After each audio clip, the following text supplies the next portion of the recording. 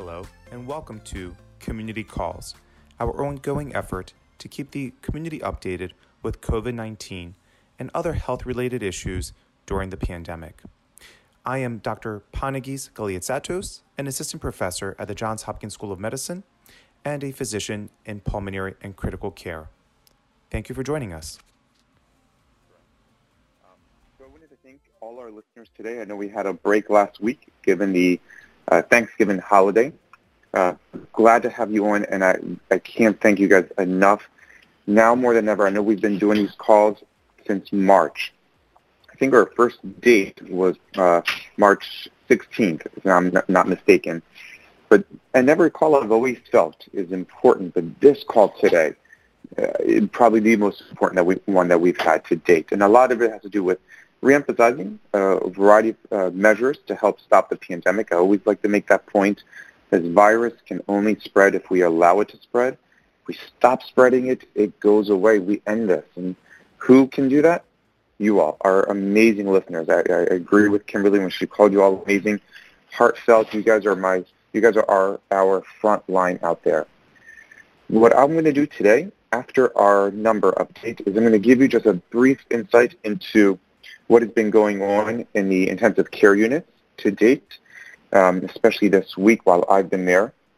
And then we're going to turn it over to, as Kimberly said, myth-busting, but definitely trying to answer a variety of questions many of you have been emailing us. This is highly important, and we really want to be able to get to these questions and give you all the peace of mind of what's happening and what's going on, especially as we rev up the conversation for these hygienic interventions, supplemented with recognizing there's a light at the end of the tunnel with the vaccine.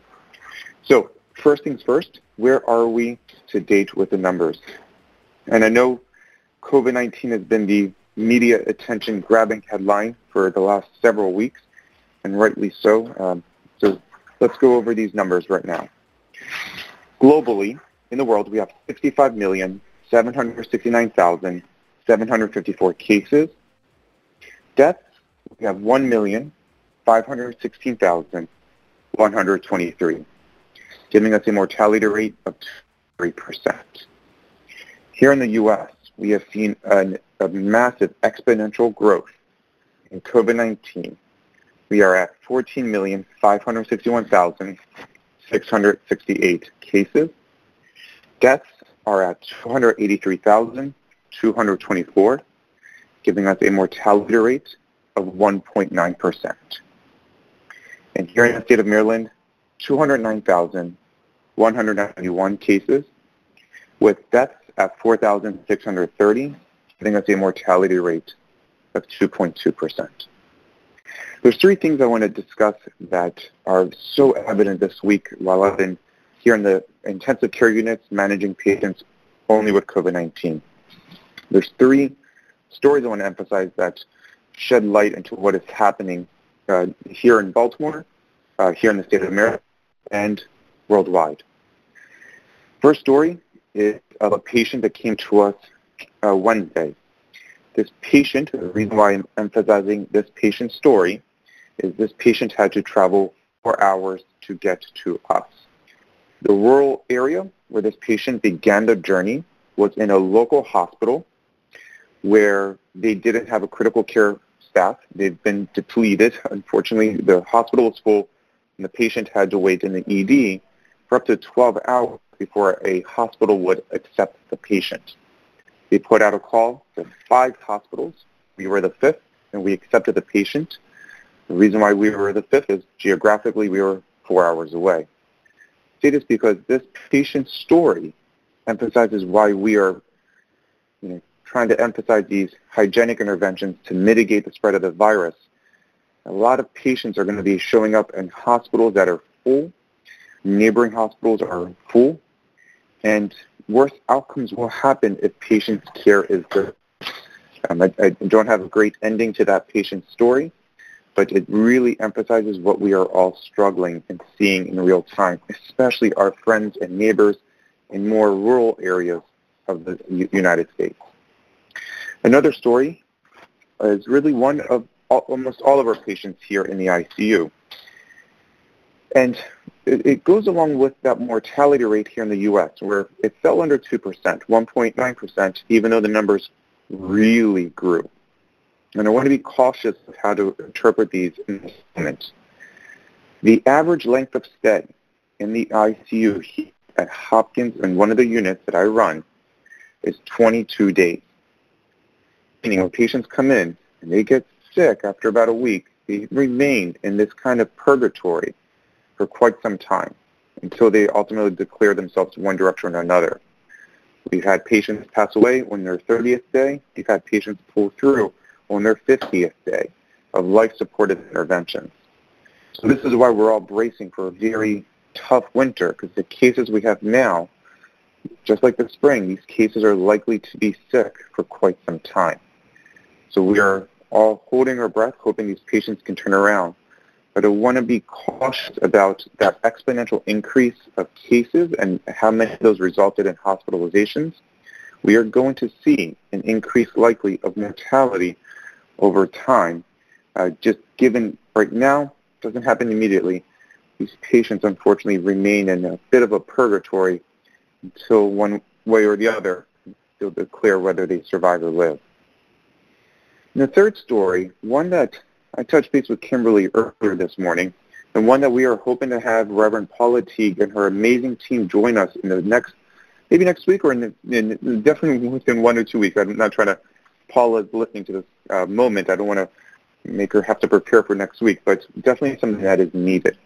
One of the things I love about my colleagues is that we recognize that the humanity of medicine is really best planned for before someone even enters the hospital. So this third story is about who will speak for you when you can't speak for yourself. You're often talking about advanced directives, identifying someone who, when you have lost capacity, when you aren't able anymore to speak for yourself, someone else can go ahead and speak for you. Now, the challenge with that notion in a time of COVID, I'm going to tell you about this patient. This patient began to lose capacity to make decisions. And so we call the loved one who lived with that patient, only to find out that that loved one was also hospitalized with COVID. And so we called another loved one, right? The third in demand, still no luck, that patient also hospitalized with COVID. So my patient, the two loved ones that were identified as surrogates, all lived in the same household, all had COVID, all were hospitalized in different hospitals throughout the state. We ended up calling a fourth relative, going down the line and getting some other numbers. They haven't seen this loved one in over a decade. And so they felt uncomfortable making decisions. So I say this to you all.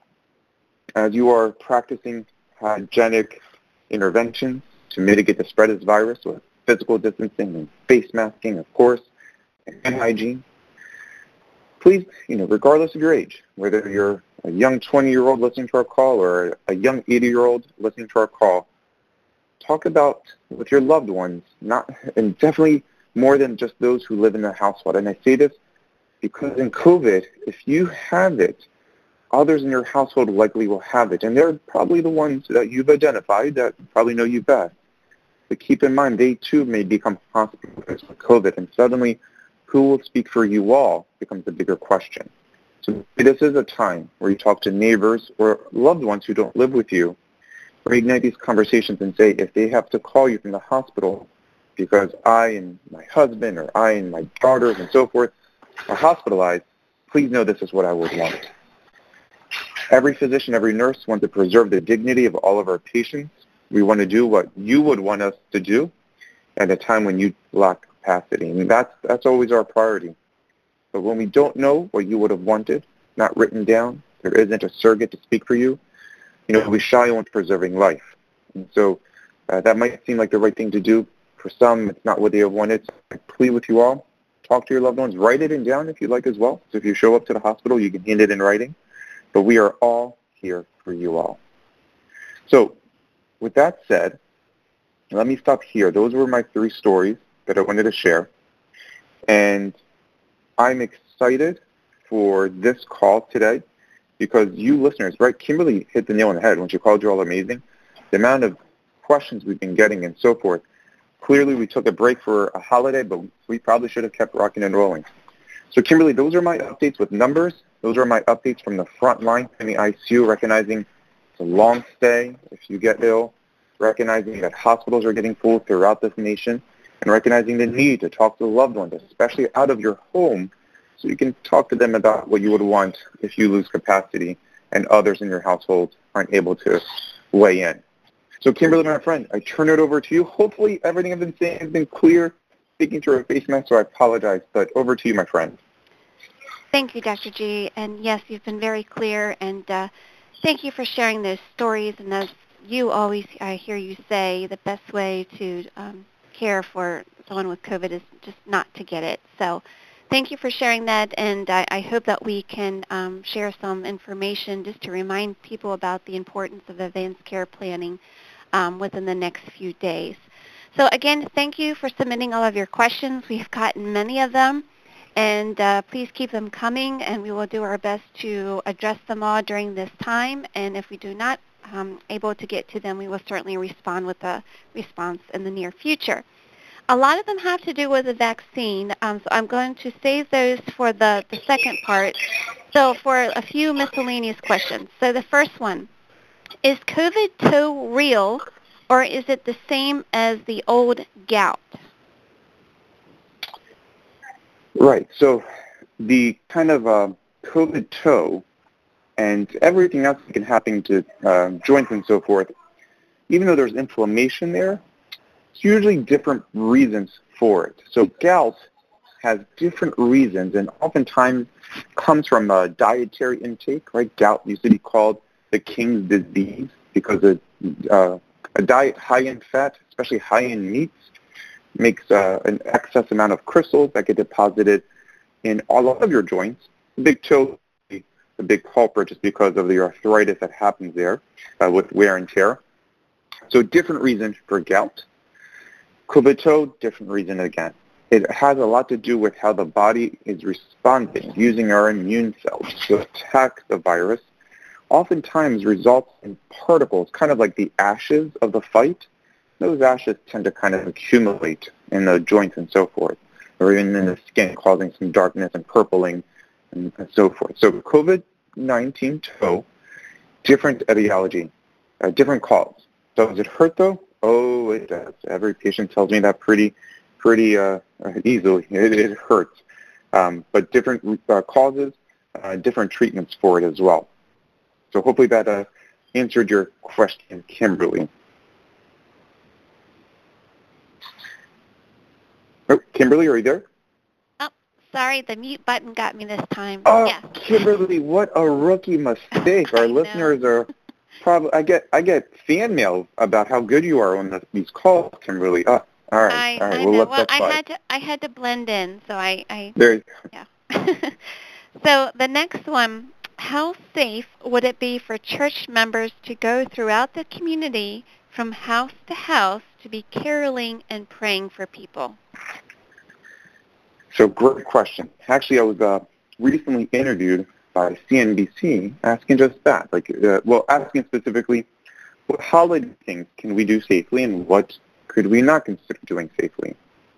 So I would say going from house to house, staying outdoors, wearing your face mask, and staying a minimum of 6 feet apart, to provide prayer.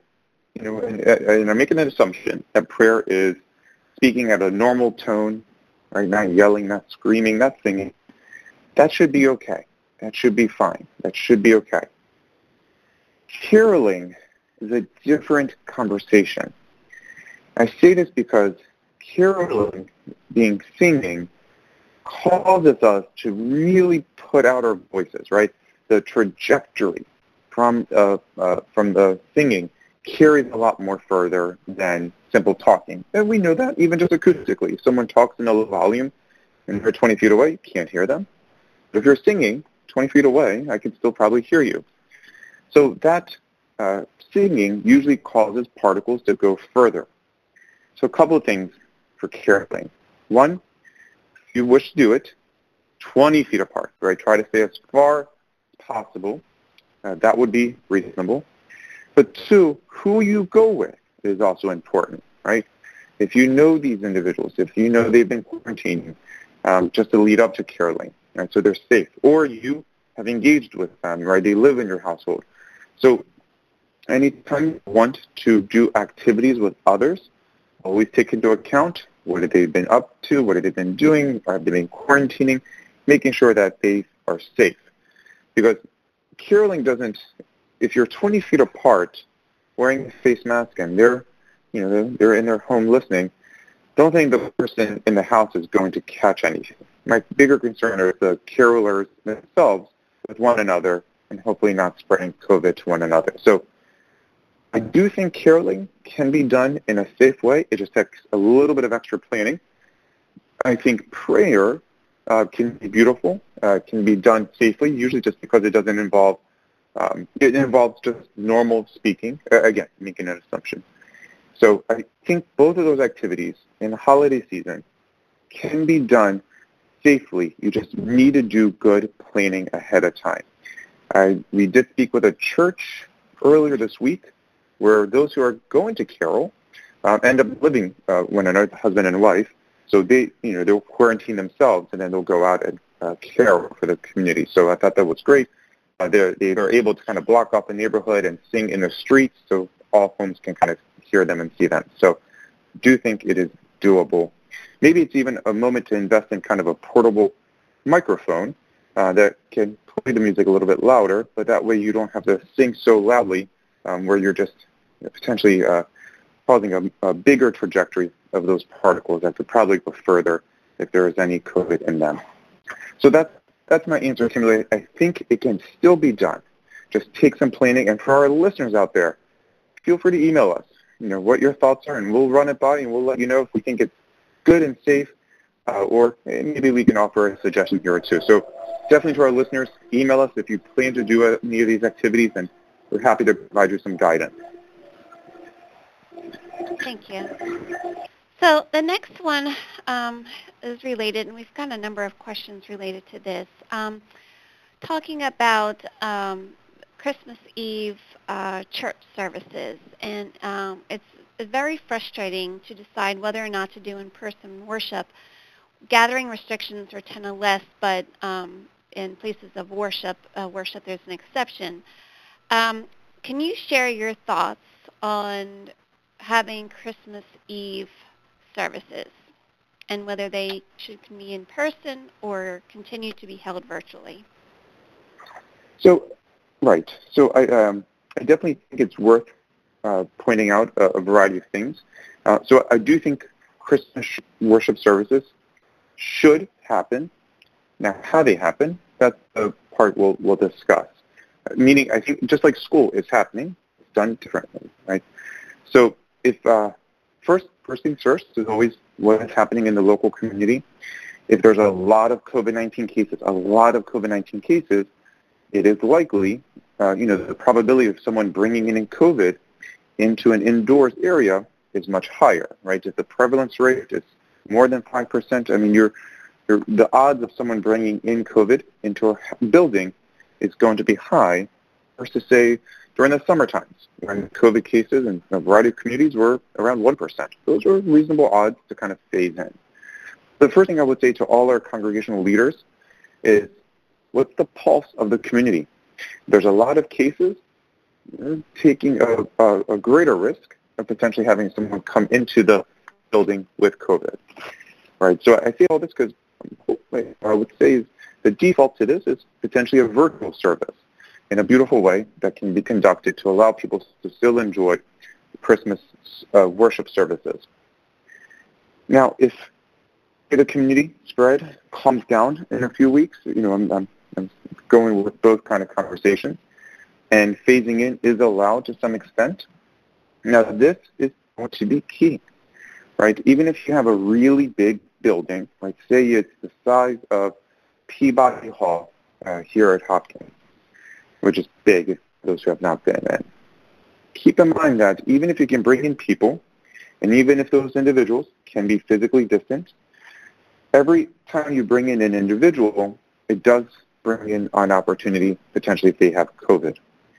So I would 100% talk out loud about what is a cap, how many people can come in for an hour. This is where we always say, even if it's a big space, indoors, that air is going to be recirculated. So it's not that, that person, even though they're pretty far away, the breath someone is breathing out 50 feet away will still make its way over that person 50 feet away, given time. So that's our concern there. So discuss a kind of a cap. If there's state guidelines and so forth, I would strongly consider them. This is all being done for safety purposes. The other part is time. The church I attend, Christmas services are rather long.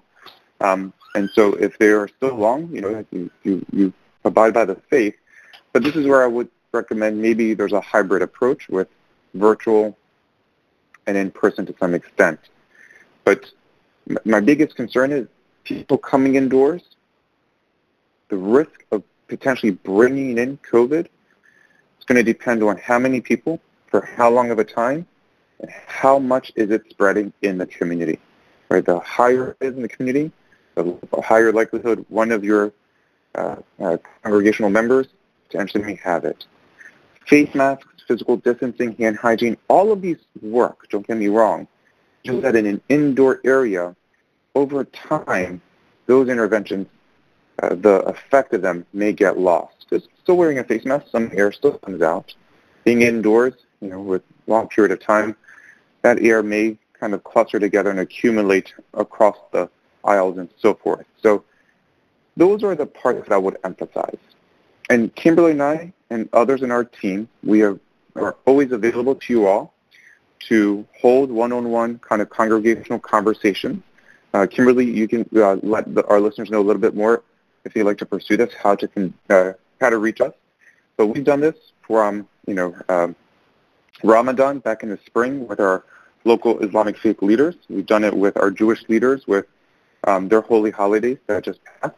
And, of course, now we are preparing with our Christian leaders for Christmas. So if you guys have questions, please email us. I'm giving a kind of a general response, but more I'm giving you all what to think about because I'm hoping you all want to spread the spirit of the season and the faith without spreading the virus. And so to have an indoor worship service, you really need to take into consideration what's happening in the community with spread, what is happening in regards to how many people you would like to have in the building, and for how long of a time. Every hour and your chances will continue increasing because of indoor air circulation. So Kimberly, that's how I'll leave it. Do you want to tell our listeners if someone wants to hold a meeting with us, how to best contact us? Yeah, absolutely. So you can email me or through the mgg@jhmi.edu. Just let us know about your interest, and I'll schedule a call about 30 minutes with your team or just individually and Dr. G, and provide you with, we just go over some of the CDC recommendations and any additional thoughts. I'm happy to do so. So just send an email, or again, you can call me at the 410-550-1118. So thank you, Dr. G. So the next ones are really more fact or fiction.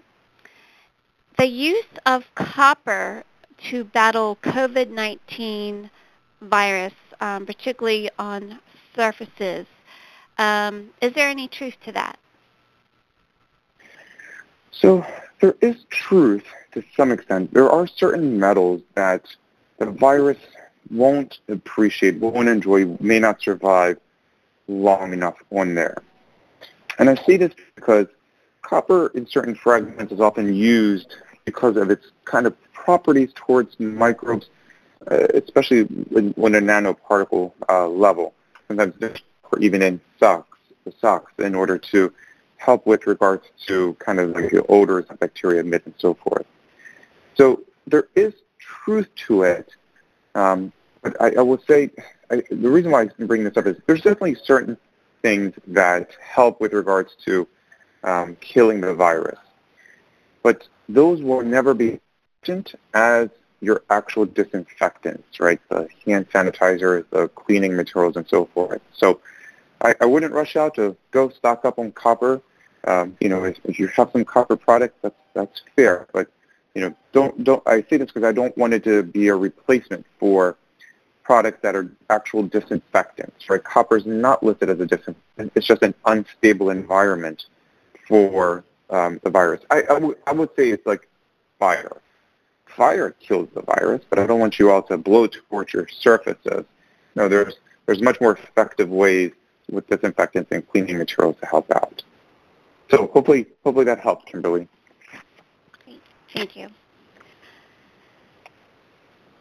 And so actually, I'll be honest, the next one actually came from one of my family members. We're going to see another shutdown in coming days to prevent the spread. What do you think? Yeah, so right.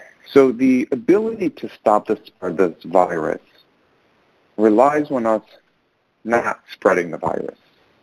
Right, and I know these have been hygienic interventions that have been emphasized greatly since March 11th, when the World Health Organization declared this a pandemic. So there's a few things I would do want to say. So first, these hygienic interventions stopped two prior coronaviruses. Right, 2003, we had SARS-CoV ravaging Southeast Asia. In 2013, we had MERS, Middle Eastern Respiratory Syndrome, ravaged the Middle East. That's where it got its name. Both those viruses we don't speak of. Both of those viruses went away without a vaccine, without a cure. What both areas did, especially in Southeast Asia in 2004 and 5, is they went through really strict lockdowns. They ended up working to put that away. Now, I say this because Southeast Asia, especially countries like Taiwan, never had a mandated lockdown in order to stop the spread of the virus, SARS-CoV-2, the one we're dealing with now. I say this because, one of their citizens, the idiom they use translates into English of fool me once, okay, shame on me, or fool me twice, fool me once, shame on you, fool me twice, shame on me. So they were prepared, right? The time around with SARS-CoV-2, face mask compliance, staying home, businesses down, they all knew, hey, let's do this now so we can emerge later victoriously. And they went 200 days without a single case. So I do think lockdowns work. I think it's more of the messaging that needs to be taken into consideration and an emphasis that there is light at the end of the tunnel, right? That's what I think is important, right? We're all team members, right? We're all in this together, right? If you've ever played sports and your coach wanted you to do one more sprint after you're exhausted and tired and your muscles are aching, you do it if everyone on the team gets together and says, let's go, we can do this, we'll be stronger afterwards together. And so my thoughts on the lockdown is it's one thing for a government official to kind of just say, let's do this. Right? You're going to get a lot of people upset. You got to work out with what they need, what their concerns are. The stopping the spread of this virus is it's hard to not find someone who doesn't agree that it's important. But for some people, it's hard to see that as the top priority when they are struggling economically or struggling mentally. So no one's going to say, hey, I don't want to catch this virus. I agree with you. It's important to not spread it. It's also going to be important to recognize what are going to be their barriers from committing to this. So, Kimberly, my long-winded answer to this is I do think a lockdown is coming. I agree. My thoughts on it is I think government officials are kind of forced into it in a sense of, there isn't another strategy really to stop the spread. But in the same time, there is another way to discuss this, where really you want to get all the community leaders together and virtually and just, come up with a plan that unifies us all together. The one beautiful thing that I've always appreciated about this country, and I know it may not felt like this past times and so forth, but we do come together for a greater good. We've done from walking away victoriously in wars back from the American Revolution to 9/11, we do come together. And right now we need this more than ever. So what I would say is if a lockdown is done locally or statewide or nationally, let's pull together, right? Let's pull together because the stories I shared earlier on this call, those are so heartbreaking. And this is what every doctor and nurse is dealing with. So is every family member. Right? Every time we have someone who gets lost, those families get hit hard. And now they're left with, I wonder what I could have been doing differently. So that's my answer, Kimberly, to hopefully pull everyone together. We're honestly in the fourth quarter, and I say this because, and we'll get into these questions about the vaccine gives us an end in sight, gives us light at the end of the tunnel. We're back in March when we were seeing this, no end in sight. It's hard to know how long to do this for. But now we do know. We're in the fourth quarter, everyone. So over to you, Kimberly. That's a great segue to the next few questions regarding the vaccine. See, I set you up, Kimberly. You see that? We've done this. So the Kimberly and Dr. G show. We've got this. Right. So the first one again is whether to clarify if there's any truth or not. Side effects of the vaccine will not appear until 2 years later. So there is overall that question is more myth for a couple of reasons. One is this vaccine, many vaccines, there's about 12 that will likely get approved in 2021. None of them have even been around for more than a year, right? So we don't know this 2-year side effects, and it's hard to even predict 2 years down the road what they may or may not do as a side effect. You can say that with a bit of confidence because the majority of these vaccines, use old vaccine technology that dates back to Dr. Salk's vaccine with polio, right? So we know there's no real side effects 2 years later. The majority of the side effects are usually felt immediately. And we do know that with Pfizer's and Moderna, the two vaccines that we are likely to get FDA approval for both of them this month. Now, my excitement for both of them and my caution is, the caution I say this is because it is a new technology. This type of vaccine technology will be the first time available ever to the public. With that said, and I know that might sound scary, and I agree, new is always scary. When I bought my first iPhone, I was a little scared of it too. But this vaccine technology is likely to be the breakthrough we've always needed in order to create things like an HIV vaccine and vaccines for almost every known virus known to man. That would be ideal because it also gives us the ability to do vaccines in a much efficient time manner as opposed to the usual 10 years. Now, the side effects for Pfizer and Moderna that people mostly feel is a bad muscle ache. Well, you've seen that with the flu, and sometimes a low-grade fever afterwards. And the reason for that, don't forget, the vaccine's job is to stimulate your immune system. For some, that becomes a little overstimulated where you feel groggy. You don't have the virus, you don't have the illness, you just have an overreactive immune system. Usually goes away in a couple of days. So 2 years down the road, Kimberly, we don't know the answer to that yet. I can tell you with the older vaccine technology used to make the SARS-CoV-2 vaccine, we haven't seen side effects 2 years later. The newer vaccine technology, it's hard to say, but we do know there are side effects usually felt in an immediate sense. And so that has been well documented. It doesn't occur often, about 1 in 10 feel that muscle ache and so forth, but it's worth at least being aware of. So Kimberly, back over to you. Thanks, Dr. G. And this next one, I kind of followed up and did some research on this, but for contract tracing purposes, a tracking device will be in the vaccine, in which I had followed up and saw a story about syringes to have trackers on the outside. What have you heard? What do you know? Right. So there are tracking devices. Well, there's the ability to track a vaccine when it's given, just like any other medication that's given from a healthcare professional. So if you're ever in a hospital, for instance, every medication, a nurse gets that kind of like a scanner when you go and check out a Target or a Walmart.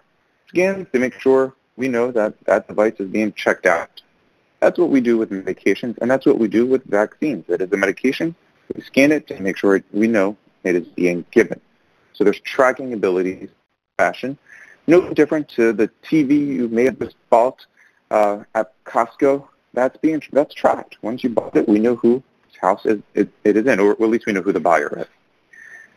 Now, in the actual chemical makeup of the vaccine, in the formula and everything, there is no tracking device in there. And by the way, I love these questions because we do want to give peace of mind to our listeners, where we do acknowledge that misconceptions and misinformation does emerge out in a time like this. And so, I stand by the science.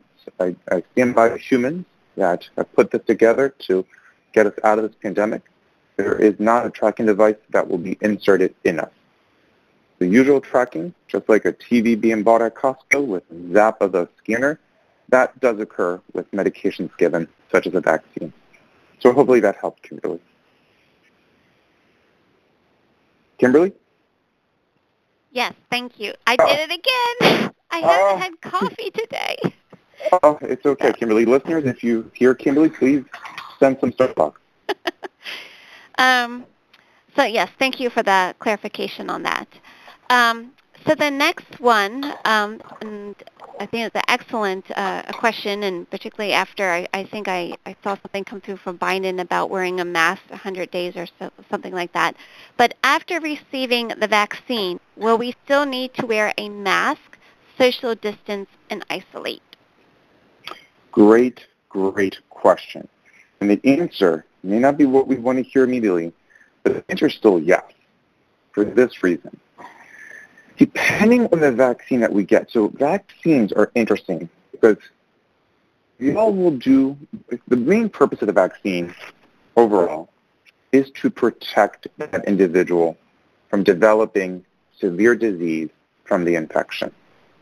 And when I say that, the most ideal vaccine will stop the transmission. We can't pass it on from one person to another. That would be great. Last time we did that, we created a vaccine where we couldn't cause transmission, and we ended up doing away with the virus altogether, with smallpox. But smallpox had a very unique feature to it, where the only animal smallpox could survive in was humans. Coronaviruses can go into other animals, as we learned and told and so forth.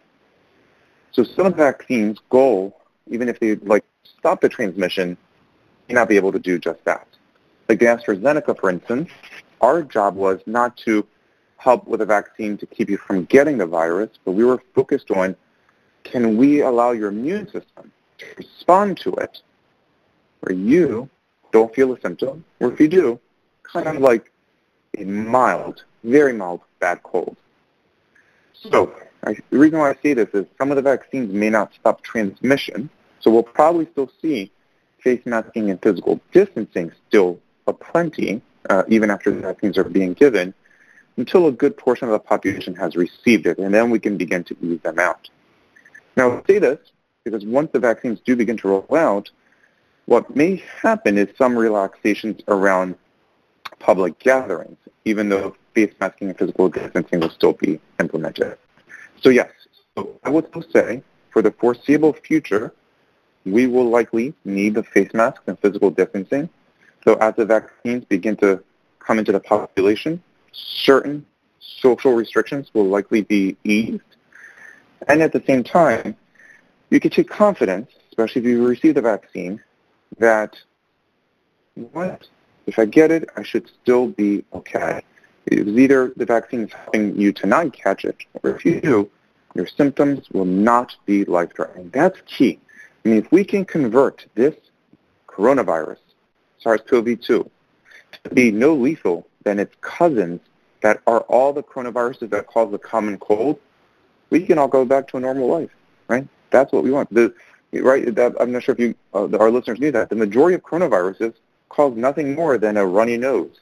Yeah. So if we can revert this coronavirus back to those cousins, then that's a win. So back over to you, Kimberly. So those, I'm looking, are the questions that we've received. Fantastic questions. I thank you so much for submitting those. Before we wrap up, Dr. G, do you have any closing comments or thoughts as we enter the weekend and prepare Yeah. next week? So a couple of closing thoughts. So first of all, and Kimberly reminded me, Kimberly and I, during these calls, will message one another just to keep us updated for next calls. And Kimberly will give you all more insight into this. Next week we have a amazing COVID-19 support group. They'll come and talk. Kimberly will weigh in a little bit more on that. But the other part is we are definitely going to be inviting our chaplain services from Paula Teague to William Johnson to come and talk about how to prepare for your dignity in case you become hospitalized, but kind of a unique version of that in regards to, maybe identifying one surrogate individual is not enough. And I can say this speaking from my own experience this week. But this is what I want to leave the listeners. It's the same way I began the call. We have an ending in sight. We have a timeline that is coming upon us, and that's fantastic. I mean, for those, going back to a sports analogy, either if you played or watched sports, or maybe you don't like sports, so we'll give an orchestra analogy, or I'm sorry, we'll give a theater one. We're in the last act. We're in the last quarter. That's great, right? Because if we know there's an ending, then we can definitely find that extra courage to keep following these hygienic intervention guidelines until then. And if you need at all, how to reignite that passion, this is where I really love you listeners a lot. Turn to one another. Kimberly and I are here. We'll connect and so forth. We'll, connect with your own community, connect with your family. There is an ending in sight, and that should allow us to take a breath of fresh air, even if that breath of fresh air is through a face mask. So I say this because we're getting there. There's light at the end of the tunnel. You all have been helpful and probably have saved more lives than any lives I could have by promoting these messages. Get your community motivated. We're almost there. We are almost there. That's it. Those are the closing words I want to leave with. And so, Kimberly, I turn it over to you to more thoroughly tell us about next week, and then turn it over to our chaplain services. I'm going to jump off unless you tell me there's a quick question that came in. No, you take care of our patients, so thank you so much, Dr. G. We appreciate the information that you shared today. Thank you so much, and thank you, listeners. Thank you. So before I turn this over to Reverend Teague, I want to remind everyone again about our next call scheduled for Friday, December 11th at 11 a.m. As we mentioned earlier, we have two speakers, Drs. Joe Bienvenu and Kate McFarland, who will discuss the COVID support groups, post-COVID support groups. Please also remember that there are community calls that we typically have on Mondays at 5 p.m. Will not be held during the month of December, but we will reconvene in January, so more information to come on that. And now for those who would like to stay on the call, Reverend Teague will offer closing thoughts and a prayer. Hi, Kimberly. This is Paula. Can you hear me okay? Yes, thank you. Great. So thank you for the opportunity to be with you all on this Friday. So let me just offer a couple thoughts and then a prayer. So I'm aware, as I think all of us are, that this is the time when the earth is turning toward more darkness. There's less daily sunlight. And we've been hearing consistently about this dark winter with the COVID virus. I appreciate so much Dr. G's words about being in the last quarter, the final lap, but we have a little ways to go. And we know that in this dark winter that we are challenged, all of us, but we also know that our black and brown brothers and sisters especially continue their struggle with systemic racism, which impacts them more with the virus and the economic downturn. With all of us, it's easy to be discouraged. So I have two thoughts about this. The first is that all of us have our breaking point. And if you're feeling acute discouragement, please ask for help, a listening ear, reach out. This is not the time to minimize or make light of this difficult time. It's really normal for this to get to us. And the second thought is to continue to ask what grounds you today. What is your antidote to feeling this darkness? Resilience is feeling that you have the reserves to meet the challenge. And what do you need to keep filling the tank to meet this time, to get through this last quarter? So let us pray.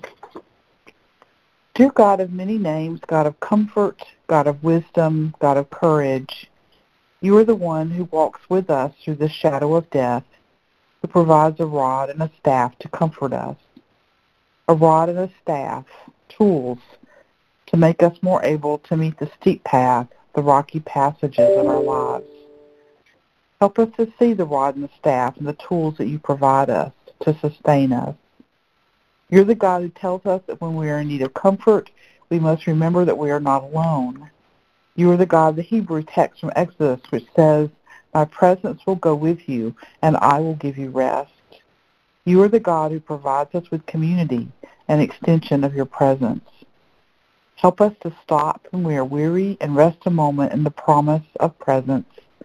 Help us to reach out when we need to feel your company through the spirit of those in communion with you. These are hard days now and ahead. Let us take each day as it comes with grace and thanksgiving. Let us remember to be grateful when we can meet the challenges and help us to reach out when we are in need. In deep gratitude for this community on this call today, we pray. Amen. Thank you, Reverend Teague. And thank you, everyone, for joining us today. I hope you have a great weekend. Stay safe and be well. And hopefully you'll join us again next week. Thank you. Bye-bye. This podcast is made possible by the Johns Hopkins Bayview Healthy Community Partnership, its Department of Spiritual Care and Chaplaincy, Johns Hopkins School of Medicine's Medicine for the Greater Good, and the Johns Hopkins Institute for Clinical and Translational Research.